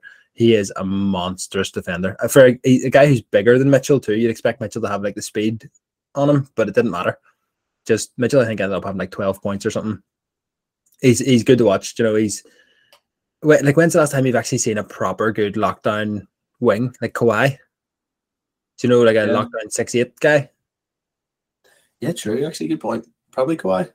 Yeah, Kawhi. Maybe like, is Tatum? Maybe not. I don't know. What height's Mikal Bridges? Because people seem to think he's fucking. Yeah, like he's like 6'7", true, but fuck him. But yeah, so I don't know. I have Anunoby second. You have Giannis second. I think that's pretty obvious. I think we talked about that last week. I mean, the same reasons why I think he's won defensive player of the year before, and he's always like first team all defense. And we talked about it last week. Like, at this point, there's not really much more to add about why Giannis is like. I actually think his defense is fucking underrated, because I don't really hear that many people talking about him anymore, because he just does it on the reg now. But like, yeah, I mean, advanced stats wise and team defensive rating wise, and just this sort of team defense that crafted, where he's that roving sort of 4 defender, just terrifying all around. And yeah, I think he's quite clearly should be up there in the top 2.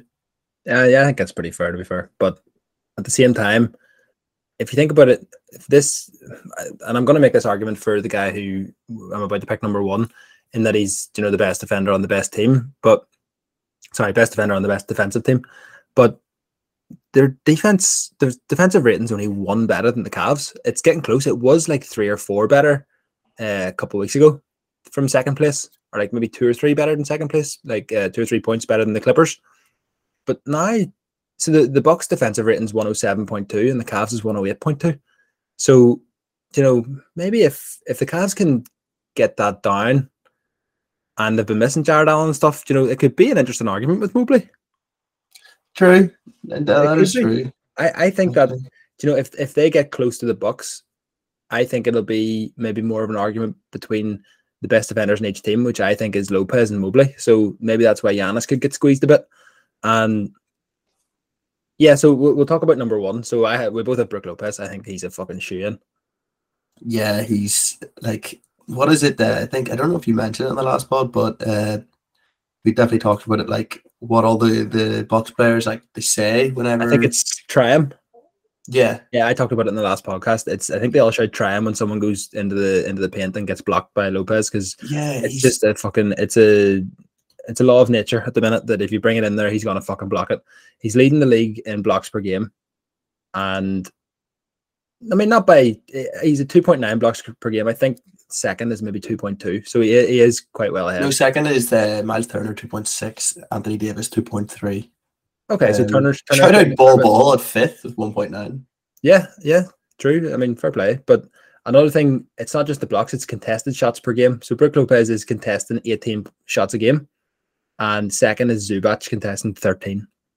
So, for reference, Mobley is fourth with 11.7. So Brook Lopez is contesting like fucking 6 shots more game than Mobley.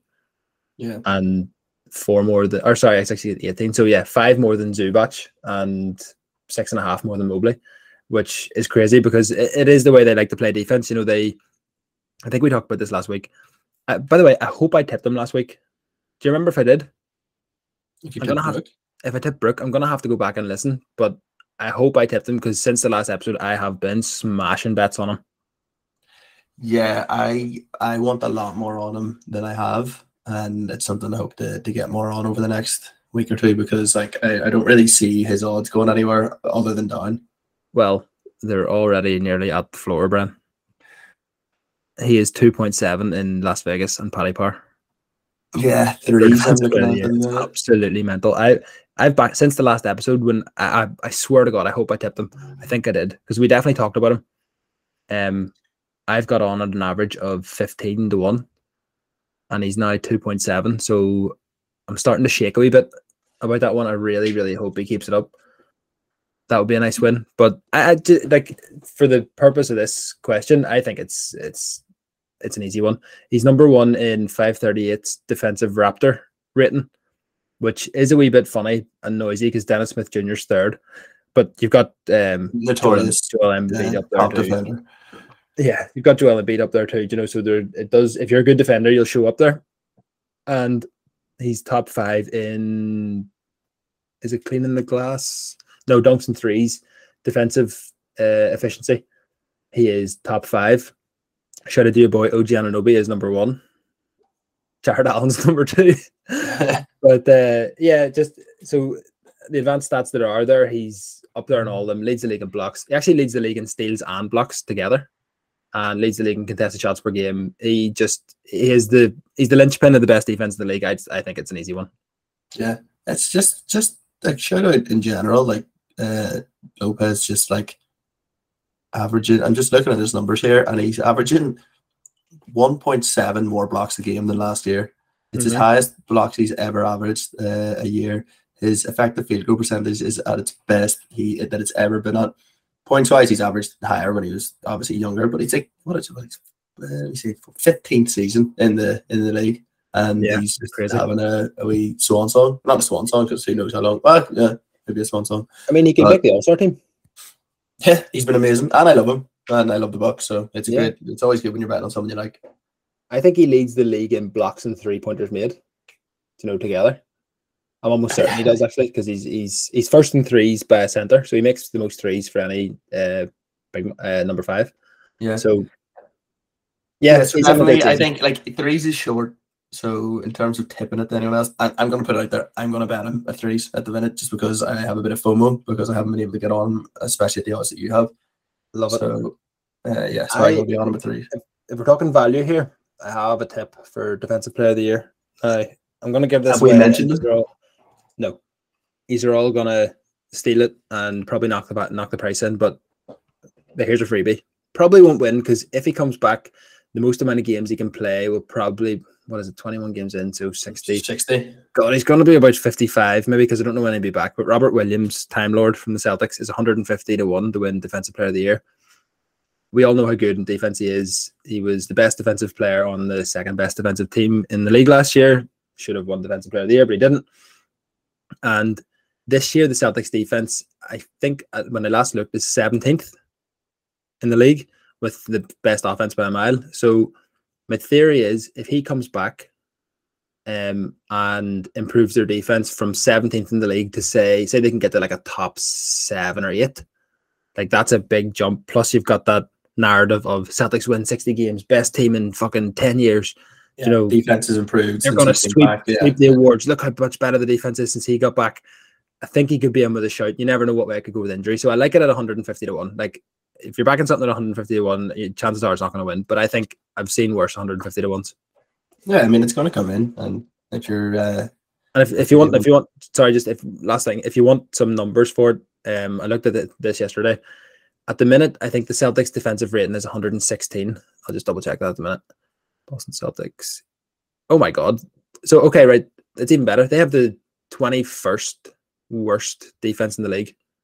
21st right? Best. Sorry, 21st best. Yeah. So they're 21st in the league in defense at 113.6 defensive rating. That's interesting. Yeah. So hear me out. 113.6 is their defensive rating. So they gave up 113.6 points per 100 possessions. Last year it was 107, and that's when Time Lord played. So where would 107 put you right now? Best in the league. Okay. So it would be number 1, but it's a difference of the on-off, obviously the difference between 107 and 113.6, 6.6. Yeah. So he would be worth 6.6 points to their defensive rating, 6.6 points per 100 possessions defensively. Now that's big. So if he could, that's I've already kind of laid that out, so if they were able to, in the games he plays when he comes back, if they're able to put up a 107 defensive rating, which would be best in the league, he might have a bit of an argument. Okay, I need to go and do some deep diving after this podcast, I think. Yeah, so he's my pick for some value. I've also dabbled on Jaren Jackson Jr. from the Grizzlies, just thinking he might be able to sneaky lead the league in blocks per game because he hasn't played enough games for his stats to count so far. But in the games he has played this year, I think he's averaging like 3. So I think he might win it. But when it's all said and done, not win Defensive Player of the Year. I think he might win most blocks per game, but Defensive Player of the Year, I don't know if he'll win, but I quite like him at like 17s. Not bad for a wee small bet. No, not at all. What do you think about something I've been thinking about was, I mean, not as a bet, but someone that's actually been interested in me because I usually kind of just don't pay attention to it, is Bam Adebayo. Did anything stand out to you when you watched that match last night against the Celtics about him on the defense end? He's amazing. he's absolutely amazing. He's always the worry about for Defensive Player of the Year because his on-off stats are like absolutely incredible and his advanced stats are always incredible. Offensively, I really like him. He's a really good screen setter and he's got that wee floater in the paint that's just hard to guard. Defensively, he's just that he's their version of Evan Mobley, isn't he? Except he's actually a bit of a blend of Mobley and Allen. He protects the rim a bit better. Yeah, like just the reason I brought that up is because when I was watching that game, like one of the things that has stuck in my mind was Tatum, as much of a heater as he was on, like one of his fucking career nights or whatever, driving into the paint, and you could see him just seeing Adebayo and just stopping and turning and just backing out because he's just like he is like that, like not. Well, he's got PTSD from that game in the bubble. Remember Bam blocked him on the buzzer? Yeah, true. Actually, one of the best blocks ever. Yeah, it was. I'm just looking at this here on Jaren Jackson Jr.'s Basketball Reference. His nicknames are Triple J and Block Panther. That's great. That's great. So that'll wrap us up for Defensive Player of the Year, unless you want to add anything else. No, I'm pretty happy. Okay, and lastly, then we'll move on to Coach of the Year. Yeah. Who, as it turns out, I forgot to do my top 3, but I know them off the top of my head. I'll let you go first. So for coach of the year, let me Who's just your double check third? where I am. My third. See, Did this you is a forget little as bit well? tough. No. I've done it, but it's just the more when we talk about it, and I get thinking about everyone. My third, and it's going to be like a bit of a Mike Brown. Okay. I'm gonna have third. I watched the video of him the other day where he was like, I can't even remember. It was one of their role players. Can't remember the name of the player who was like missed the defensive rotation to step up, and there was like the team they were playing ran like a pick and roll, Was it dumped Trey it into Lyles? their. I think it was Trey Lyles. Yeah. Did you see that? Yeah. And then he like physically grabbed him, showed him where he needs to step up. Then and then in the next couple of plays, he did it. He stepped up, took a charge, and Mike Brown went fucking mad. And the Kings obviously like made a big trade last year, so like that's always going to affect your team rating and how well your team does, just because you maybe got better. But like I think he's a great coach, and everyone expected, not everyone, a lot of people expect him to do well, so it's not like they're overperforming that much. But like I talked about them as a potential like bet for the division of 40s and stuff, like, you know, as a bit of a banter run. But and third is like there's a big gap for me between third to second, a bigger gap from third to second than there's from second to first. Yeah. So I have him as third, but it's a bit of a shout out because I don't really, you know, it could be a number of people, but yeah. Okay. And who have you got second? Second, I've got Willie Green.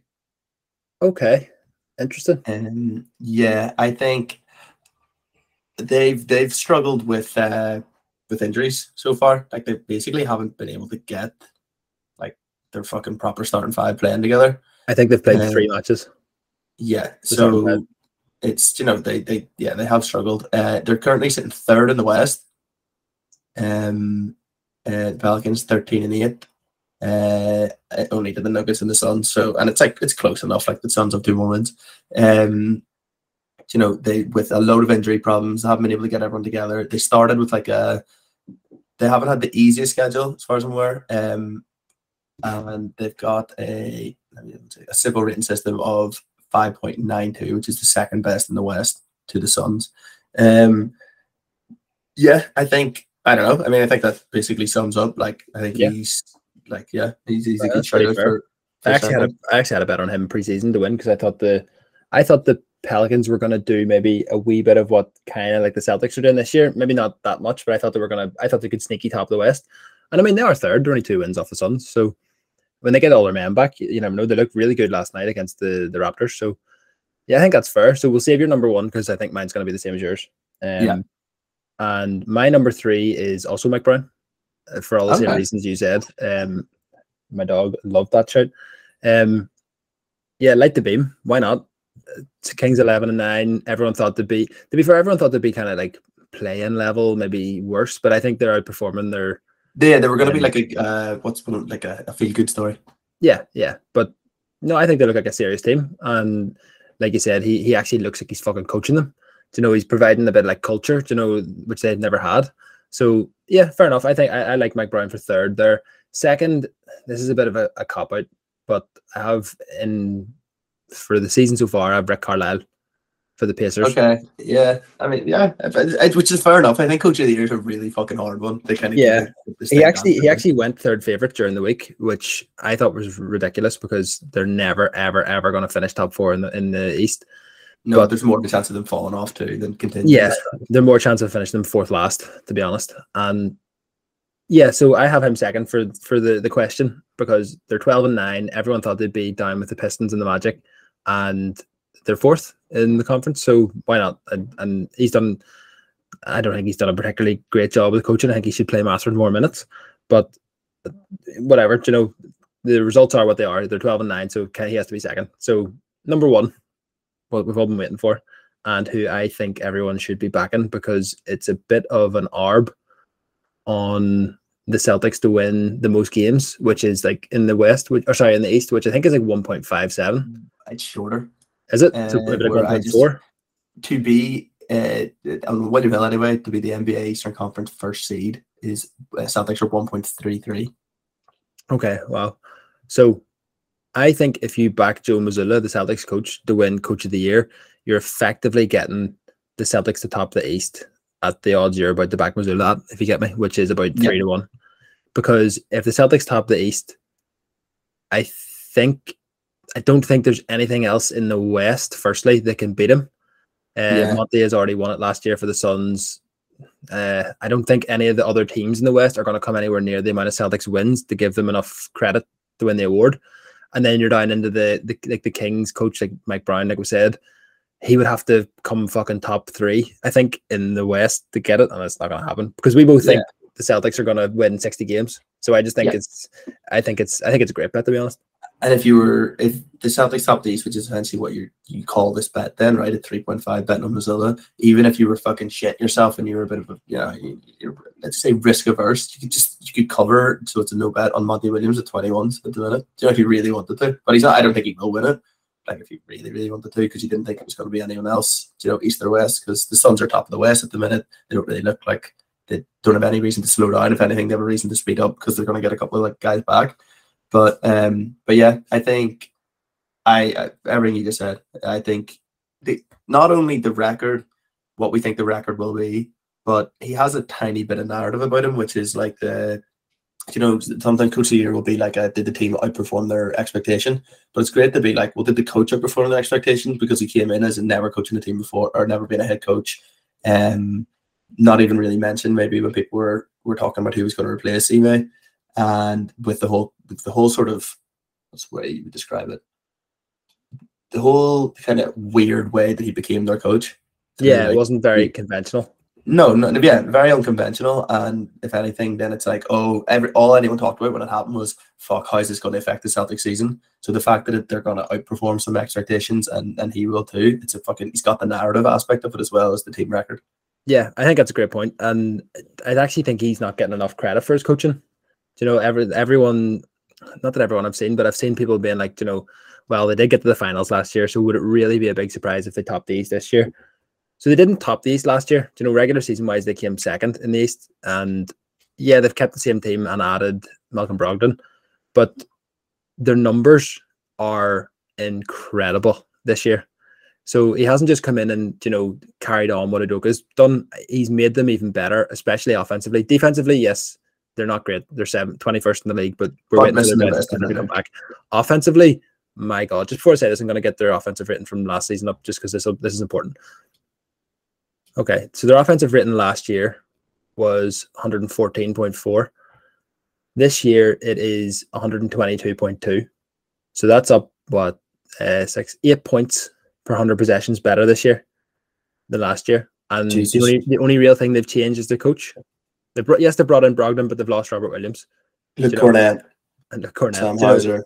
So they've obviously got Tatum's playing better and Jalen Brown's playing better, but I don't think you can take that away from the coach. I actually think you can attribute it to him. So just to dive into their offensive rating, because if people aren't watching much NBA this year, if you get a chance, watch the Celtics.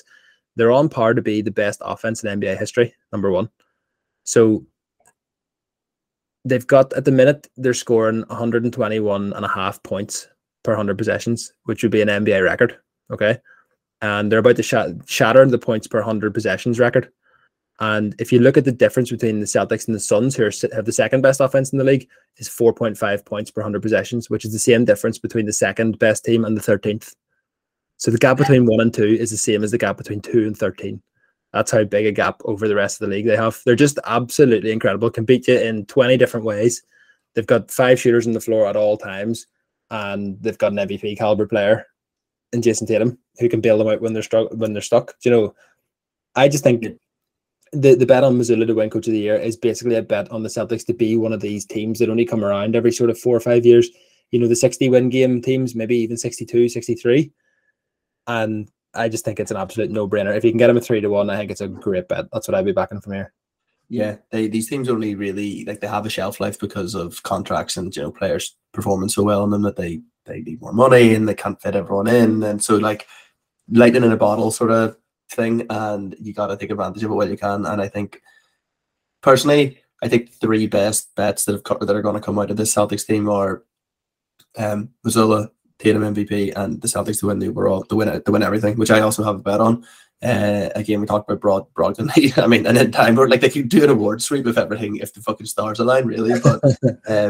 But yeah, it's always great to be all in on the Celtics as well, because I mean they're an easy team to support. We're Irish, I do it every year, and great memes. But yeah, I'm with you on Missoula, and I will be betting on him a lot more when given the opportunity over the next kind of few days or week. Basically, when we stop recording. Yeah, more or less. When I just finish the podcast and I go and try and get on more bets, as always. Yeah, I think that's no brainer. That would be an official tip from me. Back Missoula Coach of the Year. I think it's great. Okay. I think that'll do us for the NBA awards. Yeah, well, so as a quick summary, in terms of what we would actually advise, or what we have any sort of tips on getting on from here out, if you're not on anything yet. For me, I would say Tatum MVP. I would say you would say Time Lord as a tickle, maybe, for defensive player of the year. Put a couple of quid on it, yeah, for a laugh. Yeah, I think Mathurin Tickle of the year and Missoula Coach of the Year. Yeah, I agree. I agree with all of them. If it was me from here, I'd be back in order of priority. Missoula Coach of the Year, Tatum MVP, and Mathurin sixth man. Yeah, I think that's pretty fair. I wouldn't be back. I'm not backing Brook Lopez at 2.7, but if you listened last week, hopefully you got on at 15-1. Yeah, he's low, like. Right, World Cup corner. Yes, just quickly, because I think we're running on again. We just love the blather. World Cup roundup. I know it's we don't talk anymore. I know, that's true. It's true. But I also need to miss the game. Fair enough. But we can do World Cup for 5 minutes. Yeah, World Cup roundup. Outright odds at the minute: Brazil the favourites at 3.3, Argentina 6s, France 6.5, Spain 7s, England 10s. I've got Brazil 3.5, Argies and France the same, England 8.5s, and Spain 9s. Where's it? And Hills. Amigos bet. Oh right. No, I'm on Hills. Okay, the 365 odds are quite different. What were your? Who did you have at 8s? England. England 8.5, Spain 9s. That's funny. England are 10s at 365, but England, they were much better against Wales, but really poor against USA. I wonder, is that because he didn't start Phil Foden? Oh, here we go. No, I couldn't even be bothered. But it's Gareth Southgate is one of the worst international managers I've ever seen, and anything England have done in the last 2 tournaments has been despite him. He's brutal. Doesn't know who his best players are. Plays 5 at the back, which is the worst formation ever. And yeah, if you keep playing Raheem Sterling instead of Phil Foden, you're not going to win the World Cup. Fair enough. So from here, do you think if you had to put a bet on? I've backed Brazil pre-tournament, and the Neymar injury is not great, but they looked pedestrian enough against Switzerland. End up winning 2-0. They haven't really got going yet, but they're obviously missing their best player now, which is annoying, and I don't know if he'll be back. I think he will, but it might not be till the knockouts.